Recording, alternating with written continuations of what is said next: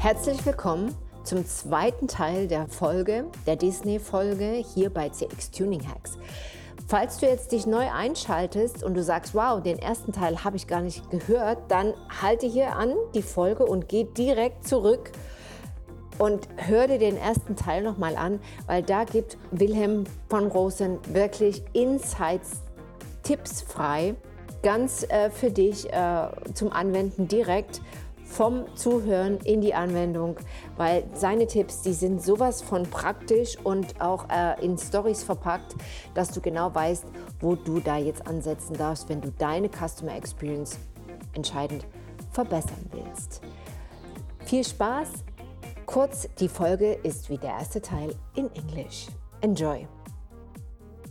It makes a culture also authentic. And we are, let's say, if we move on in the present tense, we are trying to instill in companies a culture with a deep purpose, with a deep value set, and feel these values and activate behavior that is linked to an engagement of employees that do these things. You see the effect that it has on us, and we still know up to date what it means to deliver exceptional customer experience, we say today. So now Walt Disney was a pioneer also in delivering immersive guest experience. Let's say combine technology with analog world. Today we are facing exactly this challenge to make a guest experience better, not only through personal impact or human touch, but also to combine these two components. Is Disney still up to par in that sense? I think with technology, definitely, because, for instance, they have a system, it's called the My Disney Plus, not to be with the streaming service of Disney, My Disney. And it's an app that for the guests, when they go there, they download. And if you stay in a hotel, it's linked to a what's called a magic band. It's a bracelet that you have, which allows you to get into your room. It allows you to go into the park. The gates will open. It allows you to pay. So you don't need credit cards. You don't need a wallet. When you go to Disney World, you don't need a wallet. You just need your magic band. And you already can book in advance restaurants, even shows. You can reserve for attractions, although now that has become unfortunately all paid. It used to be for free, but now you have to pay if you want to reserve attractions in advance. But so that technology, at one hand, allows to make a very seamless guest experience. You can already book everything in advance, get everything, and you don't need to actually even go to check in at the front desk. You already do that online. You have your magic band. They send it to your house before you leave, and you go there, and you go straight to your room. And then your app, it will say which room number you are, and off you go. That technology makes it a very seamless and easy experience. So for the guests, so it's technology, but it does not take away from the nice magic. Yeah, the magic. And even it gives you also apps. It gives you games. For instance, when you stand in line, you can do actually games you can interact with things in the queue area via the app and via your bracelet. So it actually makes time go faster. And that's in Disney. For the guest, uses technology really well. And then for the company, it's also win-win because Disney gets incredible insights in the guests. They know in advance already what people's preferences are. What I wanted to say, and I dive in, the concept of anticipation. It was not only in the Mickey Mouse movies that they, when they anticipate the movement, that the punch, it was also introduced and integrated into the guest experience. And now please continue to describe that because it was... So for them, they know it already in advance, just from a logistical perspective. They know which restaurants are going to be busy because they see where people are making reservations. So make sure we have enough people there. We need all the foods and ingredients and products there. They can also, based on people previous experiences, and when people come back, they'll probably like to go there, or they might, and they see what people buy, what they buy, what time. So it gives them already to prepare in advance for people before people arrive, but also based on that, what we need to change in the future, what things work or do not work.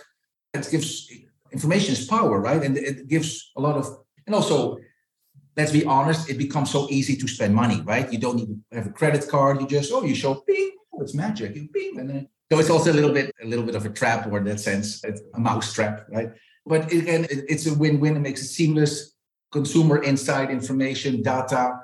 They can also will give you information, for instance, based on your preferences. They will send you messages if you want them to. Attractions where there's less waiting time, that they say, or you can say which attraction you like, and then they will send you a message. Right now is a good moment to go there because there's less waiting time. Or they perhaps also can steer you into attractions that no one is going to. So again, it's a win-win situation. So perhaps make sure you go to places. So all of course, now, sense, yeah. So Disney uses technology, I think, in that sense, to its full extent. Yeah. Let's say what we say, good customer experience has to reach the C-level, the C-suite. That means CEOs and his team. At Disney, it is already starting from there. And so easily technology can be benefit. Yeah. The customers can benefit from technology because it's incorporated and designed, anticipate their needs. Exactly. Now, when we say 100 years back, I see where the magic came from, and I see where the company made the success. But there's also the rumor that out of this creative powerhouse had become a corporate money machine in that sense. And so that the magic is gone. What happened? Of course, magic is gone. At the end, it's really in the people, again, the cast members that are the creative forces. Managers and CEOs come and go, but of course, they have made an incredible impact. And of course, what we often see, a lot of the CEOs at Disney, and it's in that sense, as the same French, l'histoire se répète, history repeats itself. We see it with the current CEO, and we saw it with previous CEOs that we had, for instance, and Disney, in that sense, is also cyclical. After Walt Disney's death in 1967, of course, it went a little bit in decline. It went on automatic pilot, and we just kept on. And because Disney was always going next level, but then they went steep, and then bit by bit, it started to go downhill until, what's his name? The CA came on board in 1984. What's his name? Shame on me. He'll come to me. But anyway, he came on board, and he created a whole renaissance of Disney at the movie level. That's when we saw the renaissance of all the classical, the Disneys, The Little Mermaid and Beauty and the Beast and Aladdin and Lion King. But also in the parks, we saw the parks going to a super high level. So he really saved the company. And I forgot, what's his name? But anyway, but then at a certain moment, at the end of the day, perhaps success and power can corrupt. And they become perhaps too full of themselves, and they really believe that they are gods and that they don't need other managers, or they don't need the guests to know what is right. And then actually it became, it went downhill, and that's very, very unfortunate. And that happened to Disney. And then actually he was basically kicked out by actually Roy Disney, not Roy Disney father, but Roy Disney's son. So the son of Roy is also called Roy. He at that time had a big role. So he got that CEO on board, but then he also found, he also then had him kicked out by the board. So you see that thing, and that we see currently also with the current CEO, Bob Iger. Again, he brought incredible when he took over after, did great things. For instance, with Pixar, he bought Pixar was of Steve Jobs, and Steve Jobs did not get along with the previous CEO. So they were supposed to do things together and they didn't. Bob Iger brought it back. So Bob Iger also started the whole idea with the parks in China, which were very successful, of course. So he did a lot of great things, but then also perhaps you have a little bit delusions of grandeur, and they lost touch, I think, with the guest. And they started also to focus a lot on the high end, on the premium guests, and forgetting the average, middle class, which actually made Disney the success that it is. Families. Exactly, family. And now we start to cater to hipsters and people, and forget the regular family. So I think that's kind of been happening now. And actually today, it was just news today. It was a big bombshell. Disney opened a Star Wars themed hotel last year, costing 6,000 euros for 2 nights for a family. And it's closed today.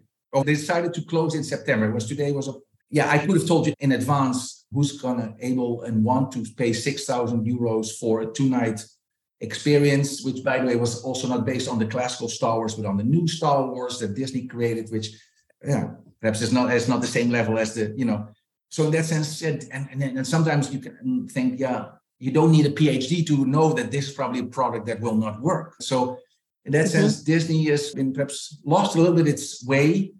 And it's very unfortunate because, again, I have so much to thank Disney in terms of, I told you about my wife, but also my whole mindset towards excellence and guest experience and how to deal with employees is really, Disney has been my school. So I'm very saddened by what I see right now, that Disney, has become a little bit a money machine. Of course, there's nothing wrong with making money. Of course, it's a company, it needs to make money, and money allows them to invest and create even better experiences. There's nothing wrong with that capitalistic idea, but like everything, you can take to extremes and perhaps also forget your original vision being a family entertainment company. Disney was always very much in tune, in sync with what people were wanting. Is this what we have today in still when we are working with new generations? You are working with them actually as the manager of Ferrier Campus here in Barcelona. Yeah. And so I have actually two questions aligned. The first one is, how would you interpret the new guest experience based on excellence? What is excellence? And maybe we can talk about this a little bit more before I ask you the other question. The other question will be a little bit more challenging. It's about staff and the ability to attract staff for our industry. So let's start with the excellence. Yeah. When you said before, we are on stage and we perform, I was also thinking in preparation of this podcast on my experience in the hotel, 5-star hotel. We had really superstars in the hotel, and or owners, for example, the Bulgarian family, when they ordered, let's say, simple room service or came to the hotel, you were like so nervous and you were like, oh my God, is this now one brother or the other brother? And how has the toast to be? And you were really on stage to perform and you were so keen to make it look like, it's nothing. It's just a breakfast. But there was really this excellence is that, let's say, it has to do not necessarily with the golden chandelier or with the crystal glass. It has to do with this flow, this perfect making the things right the way they should be. Question mark? Behind what I said, the backstage, right? It's always done behind the scenes, what the guest does not see, right? It's all the whole planning and preparation, having processes and procedures in place, good communication. And I always found the reasons when there were problems in any hotel or company where I worked was always the lack of communication, right? Have clear communication channels, open, transparent, open door policy. If not, it starts to come down, right? So for me, that is a key element. Good communication, good preparation. Failing to plan is planning to fail, as it says. So it's all what's done before, and then perhaps the last moment. It seems like this, as you said, seamless experience. Oh, here we have the breakfast, but what it took in the kitchen and the waiters in order to bring it up to the room. But that's nice. The guests should not be bothered. For the guest, that's for them. It should seem, it's just another day in the office kind of work. But when often I talk about customer experience, and what the customer wants, and the customer wants to be, let's say, receive it fast, the service fast, personalized, we talk about hyper personalization. We are talking about this human touch, and that the perfection from today. Let's say what we aim for will be the imperfection of tomorrow. Also, in terms of talking about artificial intelligence, they will make the job really perfect, and we are human and make mistakes. And can that be incorporated in a types of this definition of excellence that we say it's a combination of a new interpretation of what is excellence? Let's say. When you say, for example, in the hotel that you are having here in Barcelona, how do you say to them, to the staff, excellent service? What does it mean? For me, excellence in that sense is as old as time, regardless of technology. And thing is doing things perfectly or as perfect as you can consistently each and every day. For me, that is what excellence is all about. So it's about consistency. And if technology can help you with that, great. But for me, it's a classic thing, right? So yeah, you have to keep, of course, your people on their toe. Of course, the hotel, literally, I can look at it now. Of course, I'm not directly now involved in managing the hotel. I helped with the opening and the pre-opening and finding perhaps a great hotel manager that we have right now with some sales and commercial activities. But I'm not involved in managing the hotel, so I don't want to get there. But I do always, when I see the people and I give them perhaps little hints of take good care of the guest, like a little baby. I always ask how many people do we have today? What's the check-in? What's the occupancy? And great, and look at that family there. So I try to perhaps open indirectly, but of course now I'm not directly involved in managing the team. That's not my place now. But you are directly involved in creating a new generation of hotel people. What is the message? What is the message? What is the mission, let's say, of a luxury hotel school? If we go to Ferrières, we really, as you say, we are focused on luxury hotels, restaurants, and retail. But I think really it's a balance at the professional, operational side. You have to have certain knowledge, and you have to know how, like I said, how to do proper check-in, how to open a bottle of wine. You have to know your wines. You have to know this. So you have to have professional, operational knowledge, and we train people really well. And we have, I think, really nice. We have, on one hand, there's the academic part, but it's really complemented with hands-on experience in our own hotels, our own restaurants. So they supplement it really well. So on one hand, you have that operational knowledge that you need. Again, information is power, but also then the human side. I like really at our school, we have this holistic approach, really looking at the well-being of the guest, but also the well-being of you. How can you make your guest happy if you yourself are not a happy person, right? So it's accompanying, I think, as a manager, we have to accompany our staff, make sure that they are the very best that they can be professionally, but also on a human level, on a personal level. We have to make them feel happy and appreciated, and that they can do their thing and let them be themselves. Because I know sometimes I super admire Ritz-Carlton, but sometimes for me, and the same can happen at Disney, right? You take things to an extreme. If it becomes too scripted, I think that's perhaps often, again, we need, if we have too much, things like, again, correct me if I'm wrong, in Ritz-Carlton, you all have to say, it's my pleasure, instead of saying you're welcome. Yeah. It becomes too robotic. Yes, there was a story. Yeah. There was a story I want to share quickly. After I left New York, I came back to New York to visit, and I stayed at the Ritz-Carlton Central Park. That was actually the hotel that I also opened and worked. And I come down, I passed by the doorman, and he said, good morning, Miss Amelung. Good morning. And then, of course, when I in the afternoon came back, he would have said, come back. He always did, come back. And one morning I came down and I went out. I looked how the weather was, and then I noticed it's raining. And then I went back and said, welcome back. And then I said, that is now too much. I just want an umbrella. But I know what you mean. It can tend to be a little bit phony, but I think they changed 2014 some regulations and some scripts that accepts, let's say, also mentalities and regions and adapt to cultural differences.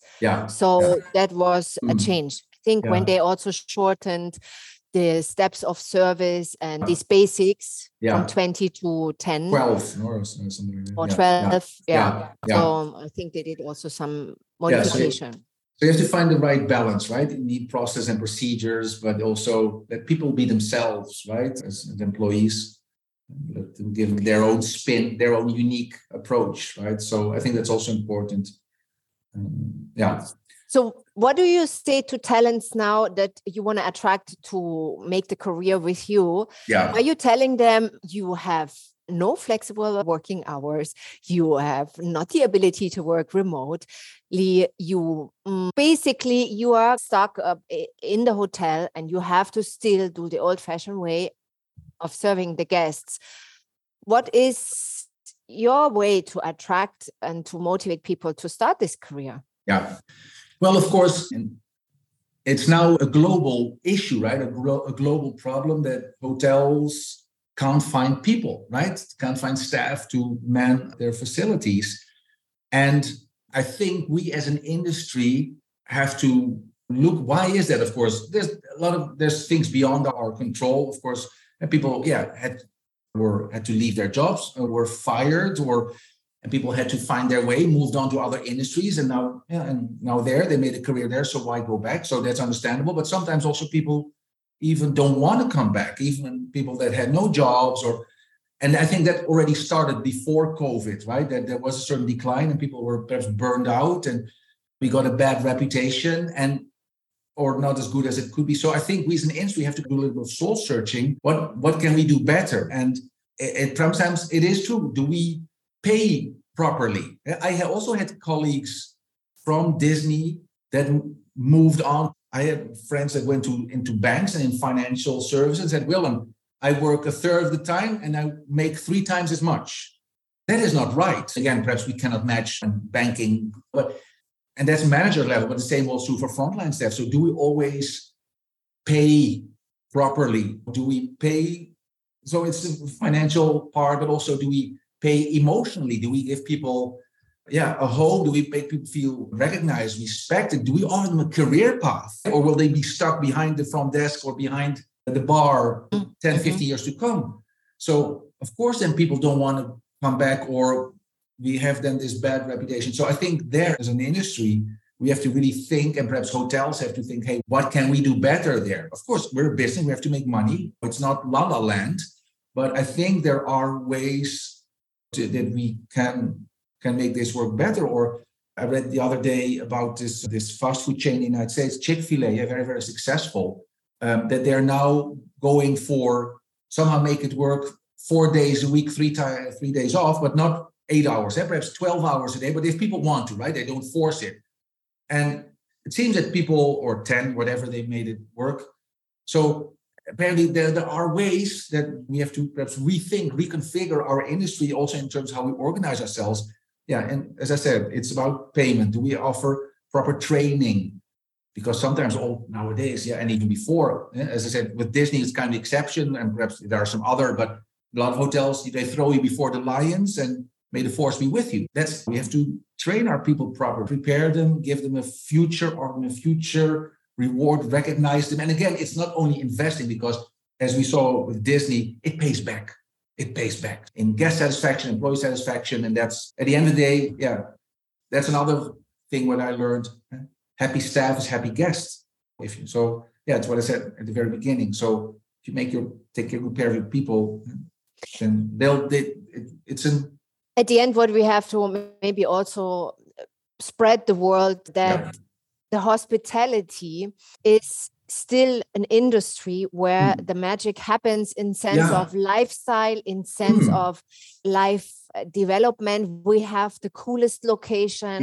We have the coolest moments. They happen in hotels and restaurants. We are the creator. And if you are, for example, if you look at people where they want to invest at the end when they made it, they want to have a hotel. They want to have a nice restaurant. They want to invite people. This fascinating part of moments and this entertainment, this we have, and I think if we implement this also in our work, at least from my work, that is what I live, can be also part. Yeah, we have to sell ourselves better in that sense, do better marketing, perhaps. It's exciting, it's fascinating. It's not for everyone, of course. You have to be a little bit crazy, I always say, but it's, the experience that I've had working in France, in Spain, in the United States, in Japan.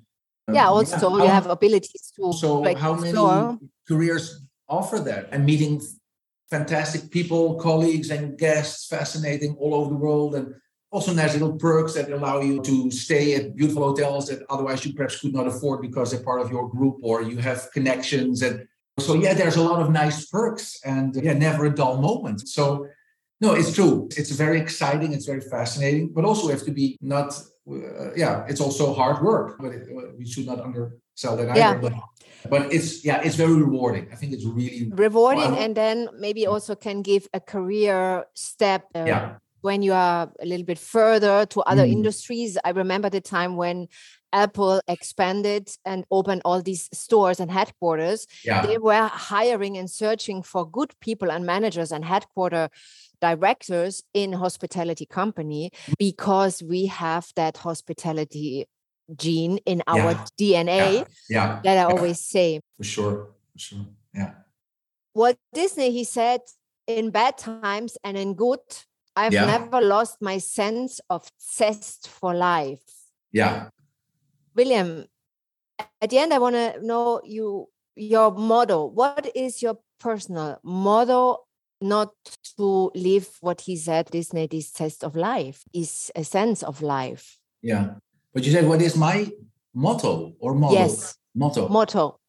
Yeah. I think for me, it would be, my motto would be doing well by doing good. I think that's kind of, you reap what you sow, right? So I always found that in life, if you do good, it will come back to you in a positive way. If I look now back on my career, sometimes it took a lot of unexpected twists and turns, but it all made sense at the end. And a lot of this happened because, perhaps people that I met along the way, and I helped them and they helped me. I didn't help them because I expected something in return. It was more, I try to be generous, right? I'm not saying I always have, but it was a natural thing to do. But so I found, if you do well, the good will come. It will come back to haunt you in a positive way. So I believe that kind of is my motto in life. And it's, and I see in that sense, I've been blessed to see perhaps the fruits of that in my life. Again, it's been a roller coaster ride, pun intended. We talked about Disney and attractions. So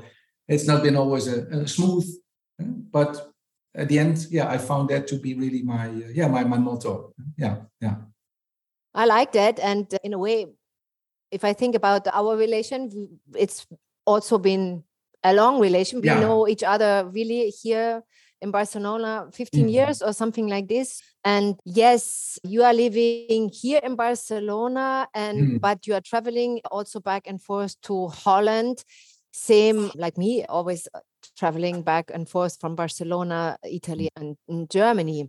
Yeah. So I think this is also part of a new lifestyle that we have, all of us now, even though. And for us comes very natural as hospitality people. That's very normal, right? Because I had my boss in January, hey, can you go to Lebanon next week? So why not? I also almost went to Hong Kong one day before, a couple of days before I was supposed to leave. Well, someone else went. But for me, of course, it's that's part of, as you said, our gene, the hospitality gene. So that flexibility, that international outlook, so the desire to travel and meet other people, going places. And to connect easy with others, yes. The school is in Paris. The main school, the main school campus is actually really funny. It's 2 metro stops from Disneyland Paris. So where I started my career, it now comes to full circle in Ferrières. So it's literally, I can almost see the castle from the campus, almost. But it's a 10-minute drive, and we have the main campus there. And then last September, we opened our satellite campus here in Barcelona. So very exciting. And I'm in charge of that. Excellent. So for whomever is interested to get in touch with you, I will put you here in the podcast and all your links. And then this was a streaming also here in LinkedIn, and people can connect with you also in this way. We are ending usually the podcast with some personal questions. Ooh. And so that is a choice, one or the other. Okay. So Frozen, Lion King, or Pirates of the Caribbean, where you go for? You talk about movies or attractions? Movies. Let's say where you... Oh, okay, gotcha. Because all of them are also attractions in some form or shape in Disney. So, sorry. Okay. What said Frozen? Lion King. Lion King? I like Frozen a lot, actually, to be honest. The Frozen 1, I thought there was a great movie. The soundtrack was also, Lion King soundtrack was amazing too. But I always like the fairy tale, the princess the Pirates aspect. of Caribbean. I guess that is because you have a daughter, and then you were actually... to be honest, I even Frozen. I became a little bit crazy of Let It Go. Even myself, I heard it too often. See, I was free of this because I saw Pirates of Caribbean. I think, I don't know, 20, 30 times, all the parts. And even sometimes today, when I go into the room in the back and then I hear these noises, and then my big son, he says, I'm getting hooked again. I see one part. So for me, was the Pirate of Caribbean. Yeah. So now, when you go to your campus and you enter that fantastic bakery that you created and that I was French style, that I was amazed by, what do you take? Croissant or bocadillo? Bocadillo sandwich for I'm more Spanish. a bocadillo guy. I'm more salty. Bocadillo.